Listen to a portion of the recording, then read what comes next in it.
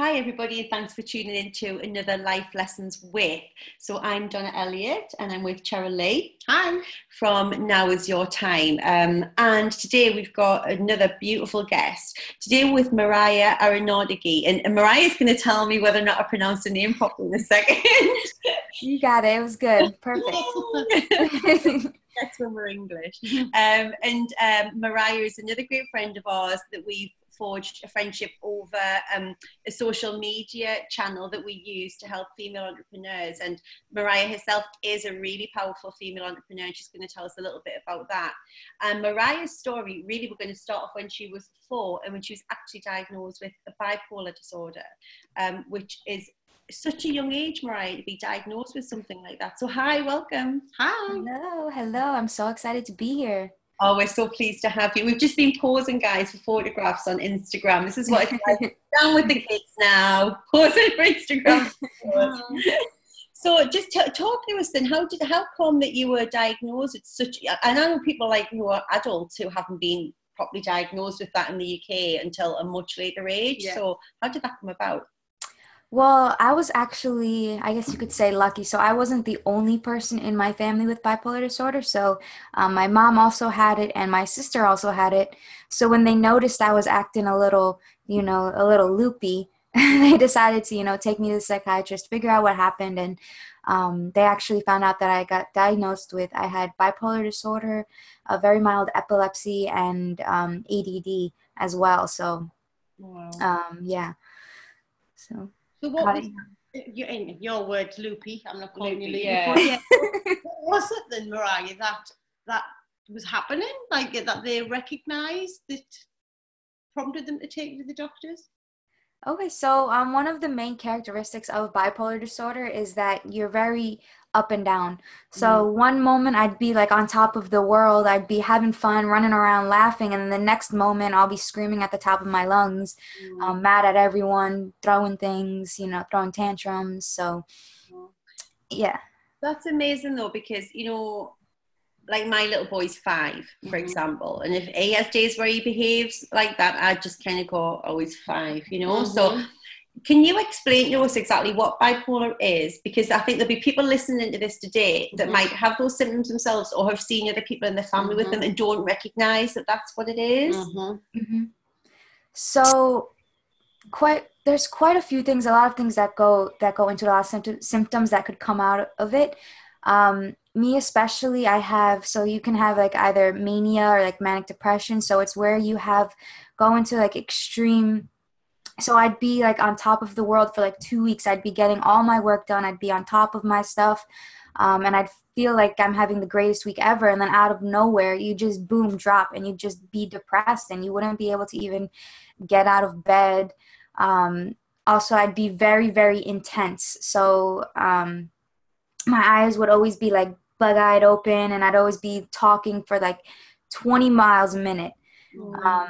And just always bothering my mom at every 2 minutes, asking her questions, asking her for help here and there. And a lot of anxiety, a lot of you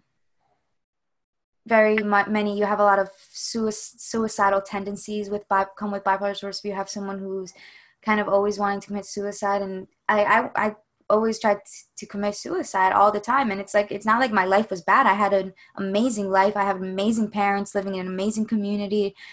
I had a wonderful life, but it's just some chemicals in my brain caused me I would distort stories in my head a lot. So, things wouldn't actually happen, but I'd pretend, like NLP, like I'd pretend things were actually happening and they weren't. It was just a story that was created in my mind because my thoughts were going 20 miles a minute. I couldn't really grab a hold of what's reality, what is real and what's not. If that sort of makes sense to you guys. No, it does. That must be scary as well. Especially as a little person, trying to kind of, well, because that's your normal, right? I guess if you grew up with that, you don't know any other things.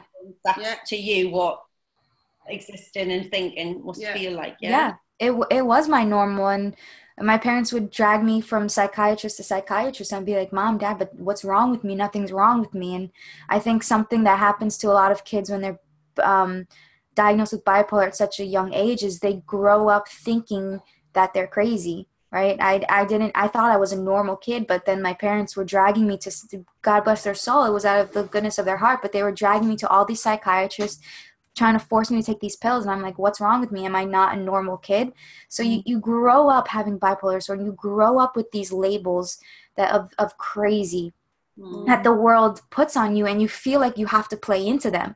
So you do things that even if they're not in tune with who you are, you do them because you feel, okay, the world says I'm crazy, so I must act like I'm crazy so I could fit these labels. And I think it's a huge stigma right now in bipolar disorder. I think really needs to get broken down. I saw myself doing all these crazy things just to play out this I'm crazy role, which really was not who I was. And that's what I think in general, that's what you do, especially as a younger person, or as you're forming your opinion, you kind of testing out. Is that, Cheryl, you very much did that in some ways, didn't you, when you were growing up? Yeah, because I was struggling to understand what my identity was, therefore struggled to feel accepted. Then I was being someone who I wasn't, just to fit in with the crowd.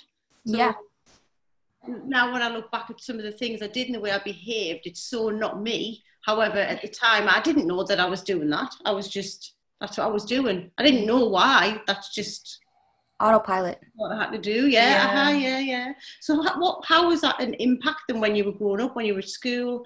How did this impact you? Okay, so I how it impacted me specifically is I had an older sister who also had bipolar disorder, and she was much more it was much more intense for her. It was much worse. And growing up, I always saw her, and I was like, and my parents were always scared that I was going to turn out like her. So I would rebel, and I'd do things that, how can I put this? So I would do things for attention. Like when I was in the 8th grade, I literally ran away from home. I had a beautiful home, beautiful life, but I ran away because I felt like that's what I had to do. My sister ran away from home at a young age. They always were nervous I was going to turn out like her.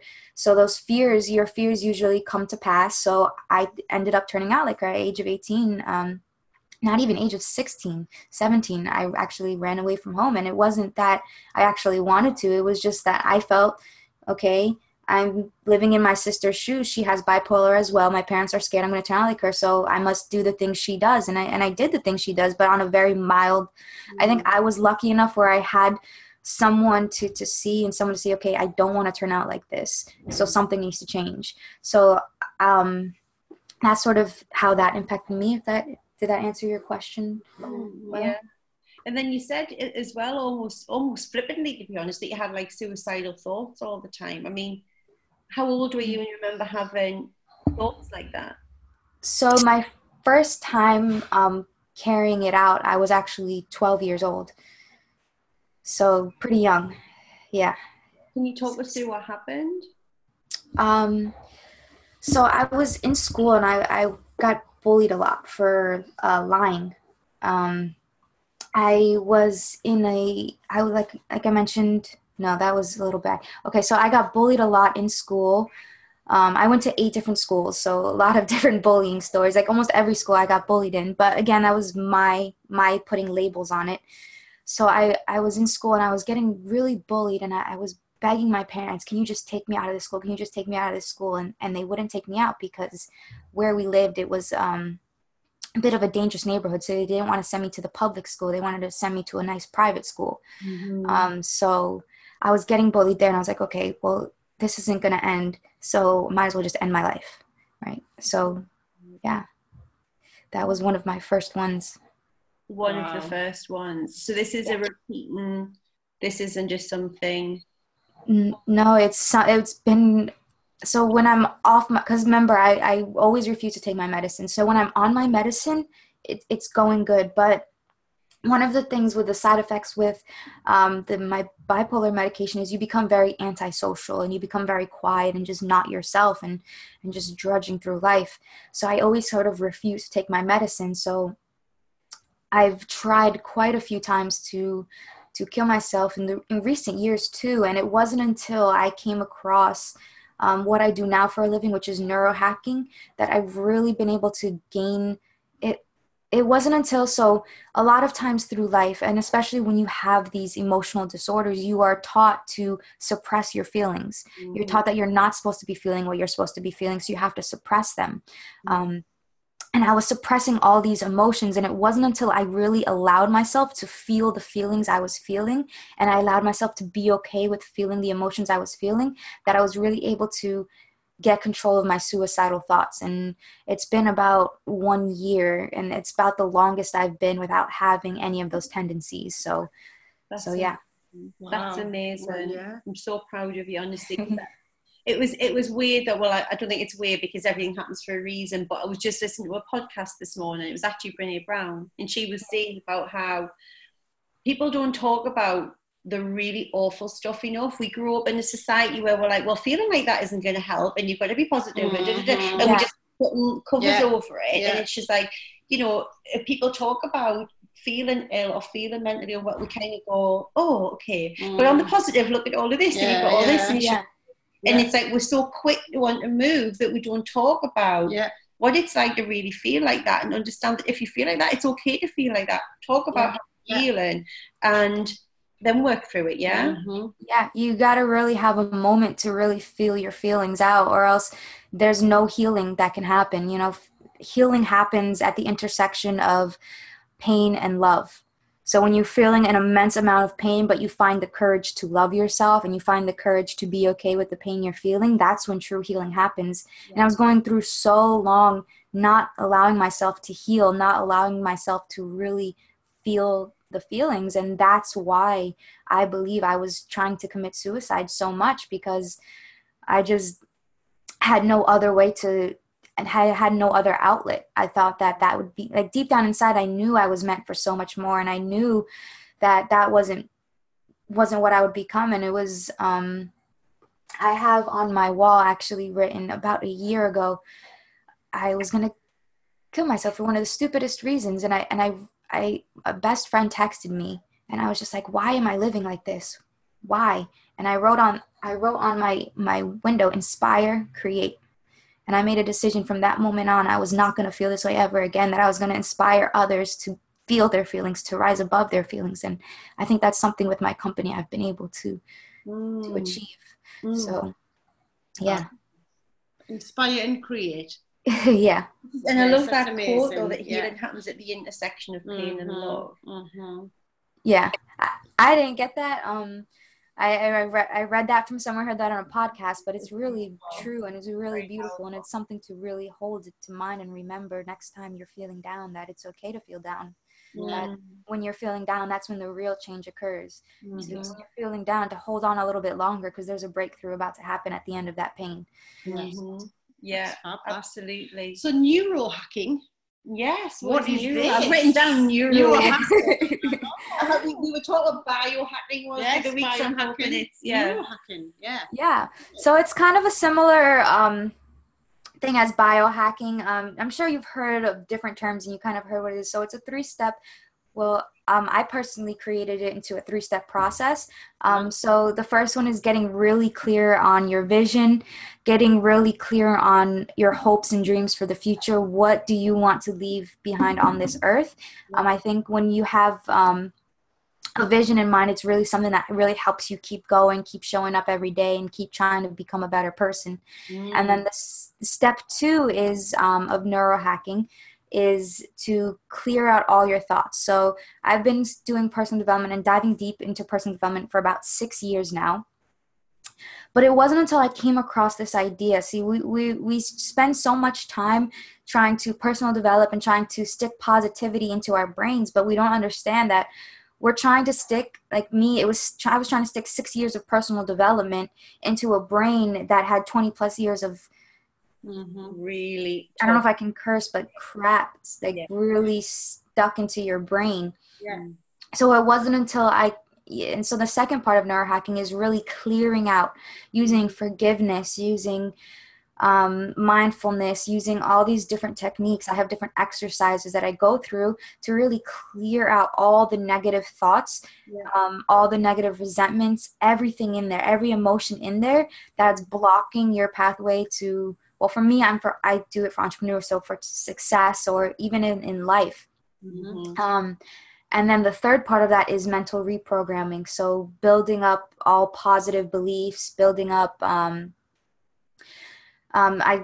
go with my clients and I create different systems. So whenever they're feeling down, they can use those systems to really build in belief, affirmations, things like that, things of that nature. So beautiful. Yeah. So how was this born? Where did it come from?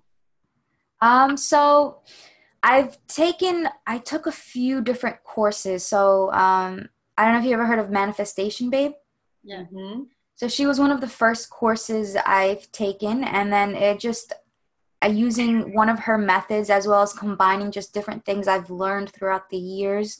I've perfected it and went in and really created something pretty powerful, I believe. I love it. Yeah. And how long have you been doing that for now then? So it's only been about a year. So it's a baby vision. It's a baby company, but I'm going to be launching I've coached only about, let's say 3 or 4 people through it. But I'm going to be launching my program actually today. So we'll get more news on that from that.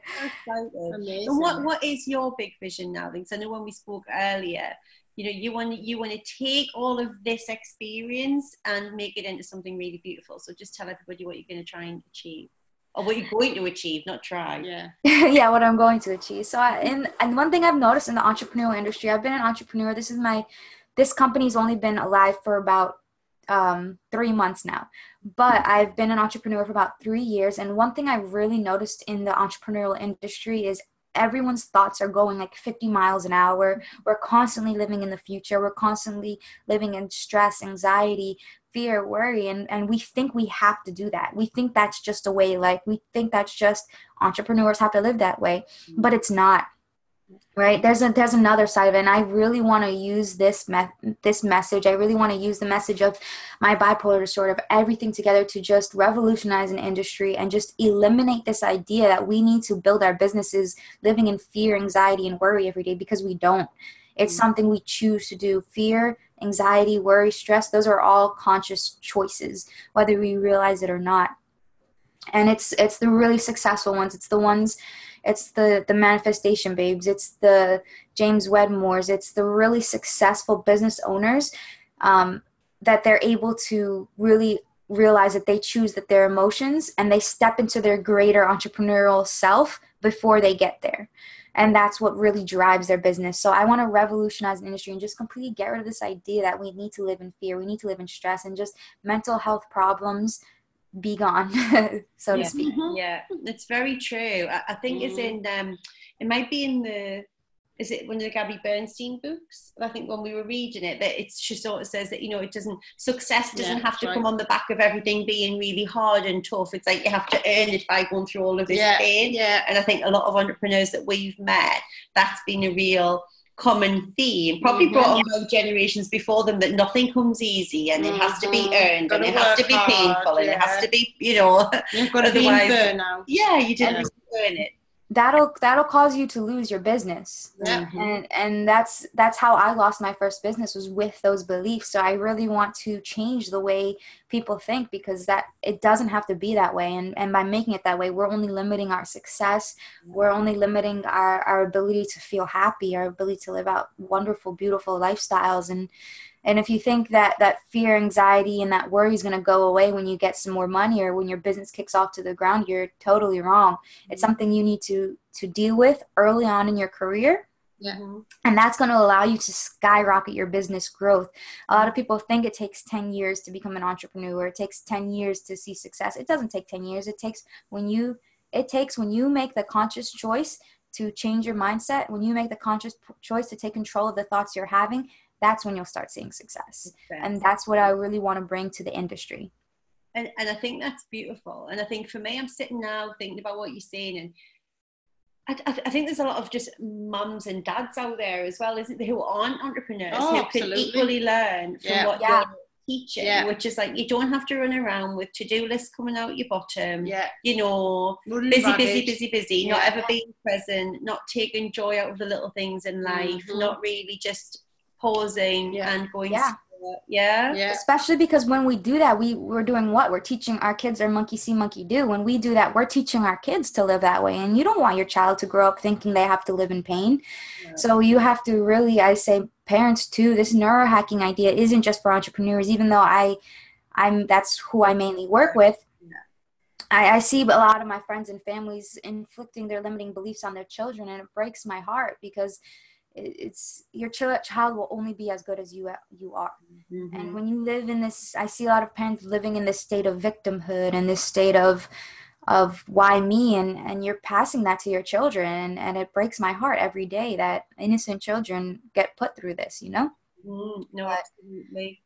But it's that thing, isn't it? And I've said it before in the past about like if almost as an adult, as a parent with a busy job, you feel guilty. I used to do this, I don't know. I would feel guilty for relaxing, or if I wanted to just sit and watch TV or read a book, I would feel guilty for doing that because I should be doing something else. Loads of people feel like that. I don't feel like that now, but years ago I'd be like, oh, I should be doing something. And just so that but where you relax, that's where growth happens. Absolutely. One of us are in such go mode, we don't realize that we need a second to relax. We need a second to get our feelings together. We need a second to get our emotions together, or else we can't show up as our best selves. Like my nighttime routine is my favorite routine ever because that's me coming back to who I am. That's me recharging so the next day I can attack, because when you're just constantly go and you don't take a second to breathe. So a huge part of my program is always mindfulness and meditation, because that's how you truly bring your best self. People think it has to be go, but you'll actually lose money that way because you won't be taking the time necessary to get your mind right, and you won't be making the best decisions for you or for your business that way. So that's something I also love to teach as well. Tell us, give us a view of what your nighttime routine is then before we close up, because a lot of people talk about morning routines. That's the big thing since Halal was. Tell us about your evening routine then. What does that consist of? So my evening routine, I'm a big nature girl. I love the nature. I think nature has so many healing properties out. Like I'm just like looking at nature right now as we're speaking, and I'm just in awe. But it's really spending a time just immersing in nature. So I spend a few hours getting like reading, just meditating, just breathing in, doing a lot of deep breathing exercises. And then I go on a nice mindfulness walk. So I just walk and I just feel everything. I feel how the wind touches my hair. I feel my feet as they hit on the floor. I look at the trees and I just fall in love. I think when you fall in love with nature, you fall in love with yourself. Because if you think about it, at the end of the day, we are nature. We are created from the same hands that created nature. We are created by the same material that created nature. And nature is pure love. And I think when we were born born on this earth as pure love. And the world imposed a lot of false beliefs on us. And we really created people who we are not. And falling in love with nature really brings you back to that pure love. So that's my whole nighttime routine is centered around just re-falling in love with nature, re-falling in love with myself. And if I had any stresses, any worries, any fears pop up that day, I do a lot of fear journaling. Journal those away before because a lot of times we have fears and we have stresses and anxieties throughout the day and we just ignore them. And that's the worst because they'll tumble up like a snowball and create this big snowball effect. So I really used my nighttime routine to tackle all the emotions I was feeling in that day to really set myself up for success the next day. So. I love that. Fabulous. Yeah. What's the one thing then, what's that one life lesson, piece of advice that you want to give everybody is the soundbite takeaway from listening to some of your life lessons today, Mariah? So the main lesson I would like everybody to take is that the same things that were sent in your life that you think were sent in your life to break you were actually sent in your life to make you. I think a lot of times when bad things occur in our life, we think, woe me, and we have a tendency to beat ourselves up or beat the world up or beat whoever we believe, whatever higher power we believe in up.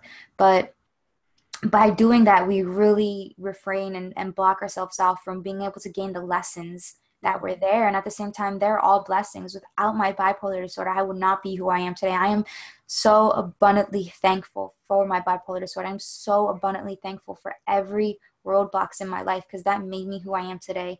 And if you're not thankful for that, you won't be able to stand up courageously and say that.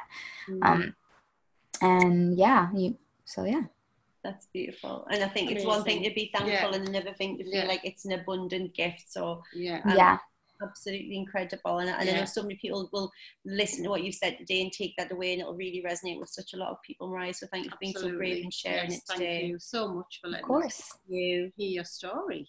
Thanks, Mariah. Thank you. Bye. Bye.